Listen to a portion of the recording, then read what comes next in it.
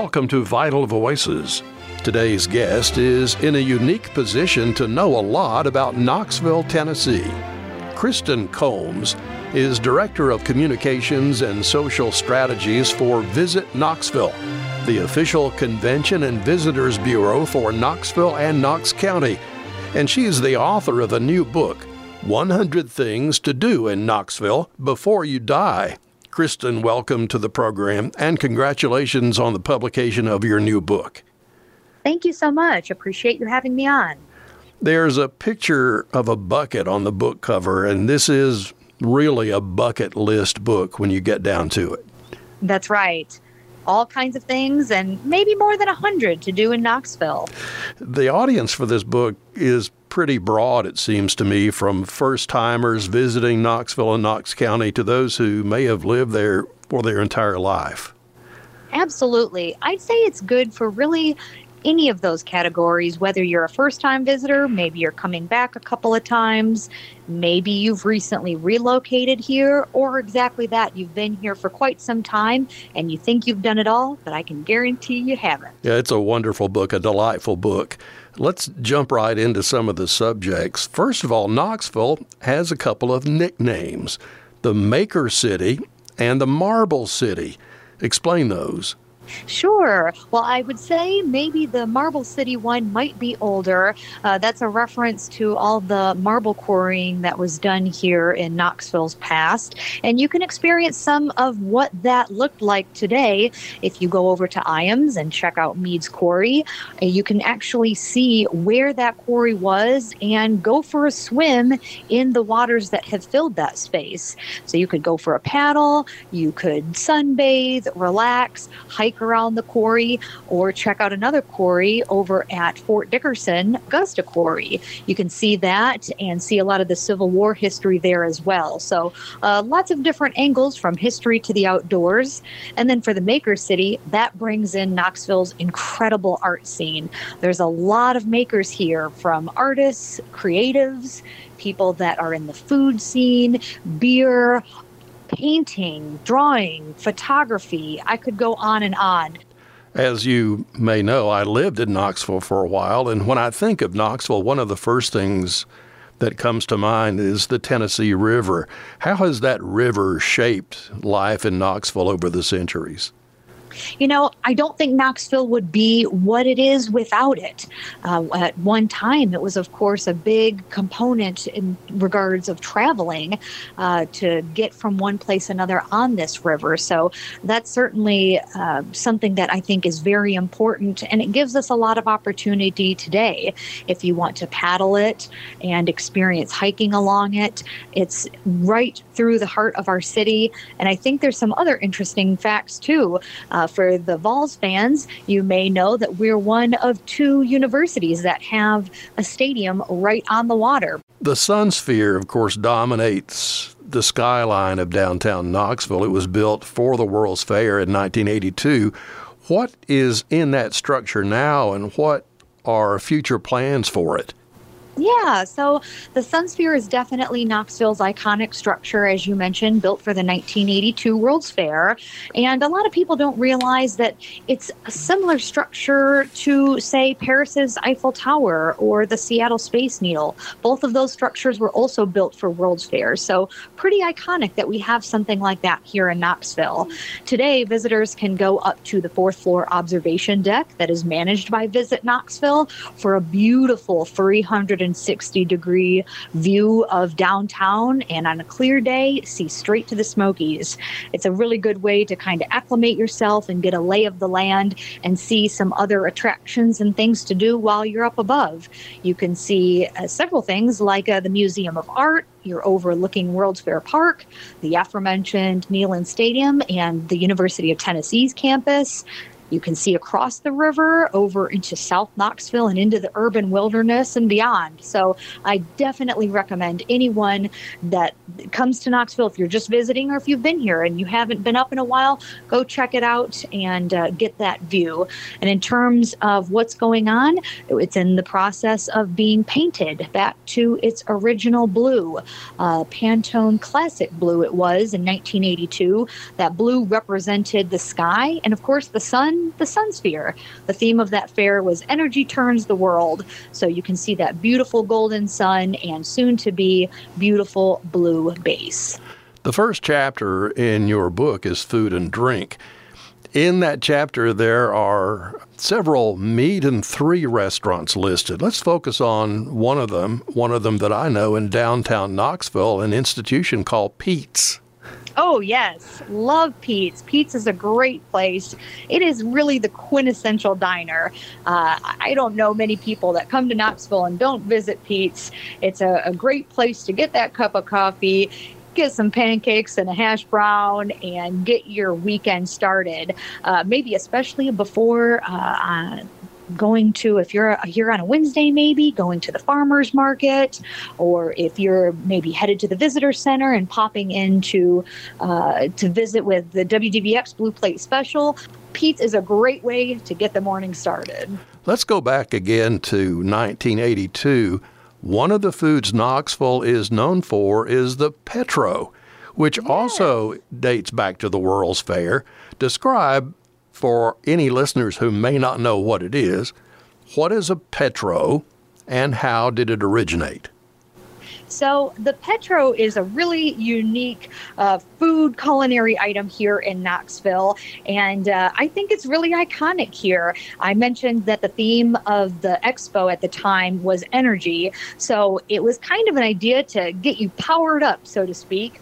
And the Petro consists, it's a bag of Fritos with chili. It's got cheddar and jack cheese in it, layered with diced tomatoes, green onions, and sour cream. So it was originally called the Petroleum Belly, and it has been since shortened to the Petro. So again, petroleum playing off of the energy theme.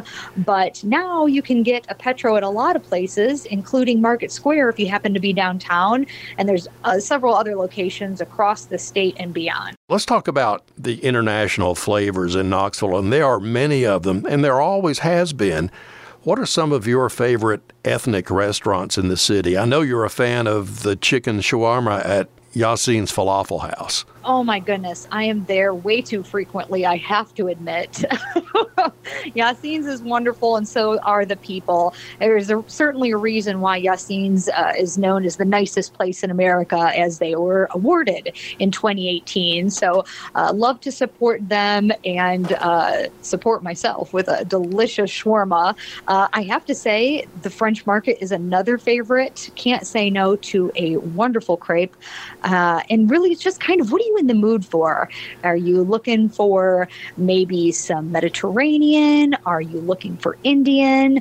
Really, around the globe, you can go without going far. It's all here in Knoxville. And the presence of those international cuisines really is nothing new for the city. There are new restaurants, but Knoxville has always been home to a number of restaurants from across the world. Absolutely. And a lot of that goes back centuries. That heritage has been here for quite some time, especially when you consider something like Jig and Reel. That Scottish menu really harkens back to, I'd say, probably a century or more easily. Knoxville played a big role in the development of country music. What evidence of that history can you find in Knoxville today? Well, I would definitely say to start out at the East Tennessee History Center. First of all, you're going to get a really great look at East Tennessee, a good snapshot of what this region is, who are the people and places that make up this region. And beyond that, specifically to country music, you've got people like Dolly Parton that really got their start here in Knoxville. And the East Tennessee History Center has a wonderful resource of country music and those artisans that really put country music on the map. I think coming from the Johnson City, Bristol area, of course, I would think that many of your listeners would be very familiar with the beginnings of country music, yes, the birth of country music. And of course, Nashville nowadays is Music City, where country music has completely exploded. Knoxville's kind of in the middle. It's the cradle, as we call it, where country music was growing up. And alongside that country music history, a lot of people may not know that there is a festival in Knoxville, Tennessee that celebrates opera. There is. Yes, we love music of all varieties here, and opera is certainly no exception. The Rossini Festival that takes place in the spring in April is a wonderful cultural opportunity, and I would highly recommend making plans, if you can do it, to come to Knoxville in April. And there are multiple stages, multiple performers, from soloists to full-on choirs. It is really a sight and sound to behold. I knew some of this, but I was really taken with the variety of theatrical offerings that you describe in this book. Oh, there are so many. I mean, we could have a podcast just on that alone. It's incredible. From, of course, the State Theater of Tennessee, the Tennessee Theater. You've got across the street, the Bijou Theater. So if you're looking for live performances, concerts, Broadway, you've got the Clarence Brown Theater that is on the University of Tennessee's campus, the theater downtown, and others. There's a lot of opportunity for live performances here. As we look toward the holidays, what will be happening in downtown Knoxville this season for Christmas? Oh, downtown Knoxville is such a joy during the holidays. It's really the most wonderful time of the year. I think it kind of gets kicked off with the Regal Celebration of Lights is something everyone looks forward to. That's with the lighting of the big Christmas tree, live music, of course, free photos with Santa. That happens Friday, November 24th, just after Thanksgiving. And then the revelry continues with Holidays on Ice. That's where there's the ice skating rink, an open air skating opportunity that's in Market Square. Of course, the Christmas parade takes place on December 1st. We'll have Tour de Lights, which is another favorite, and that's going to be happening December 9th. And if you're not familiar with that one, it's a fun, free, family-friendly bike ride that goes through downtown. And people get in the holiday spirit. They decorate themselves, their bikes. It's a really great way to get festive and have a good time during the Christmas season. Of course, the title of the book is 100 Things to Do in Knoxville Before You Die. But since you published that book, have you discovered 101st, 102nd, 103rd? Where would you go from there? Oh my goodness, I am in constant discovery of new things to do. I just recently popped into Millie's Kitchen, a Puerto Rican restaurant on Alcoa Highway that I hadn't been to before, and it was divine. The food was phenomenal. The people were so kind. I will certainly be a return customer there. There's definitely more things that have opened since, and luckily for me, maybe unluckily for my waistline, a lot in the food category. And but on the other hand, there's new hiking trails that I haven't been on. So I think it balances out. This book is just full of great information. How did you go about gathering and absorbing this much material?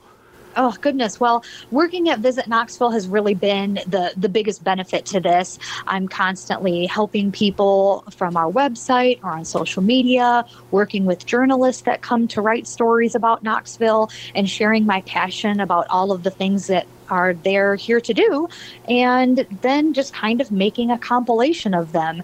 So it was definitely hard to narrow it down, but anyone who flips through the book will see that there's quite more than 100. We mentioned the traveling the globe around with international cuisine. That page alone, probably I managed to sneak in 20 places. So certainly more than 100 things to do in Knoxville. Kristen Combs is the author of the book, 100 Things to Do in Knoxville Before You Die. Kristen, thanks for joining us on Vital Voices. Thank you so much. Appreciate you having me on. We've been talking with Kristen Combs. She's Director of Communications and Social Strategies for Visit Knoxville, the official convention and visitors bureau for Knoxville and Knox County. And she's the author of the book, 100 Things to Do in Knoxville Before You Die. Vital Voices is heard every Saturday morning at 7 and Sunday afternoon at 2 here on WETS FM and WETS HD1. I'm your host, Fred Sauceman.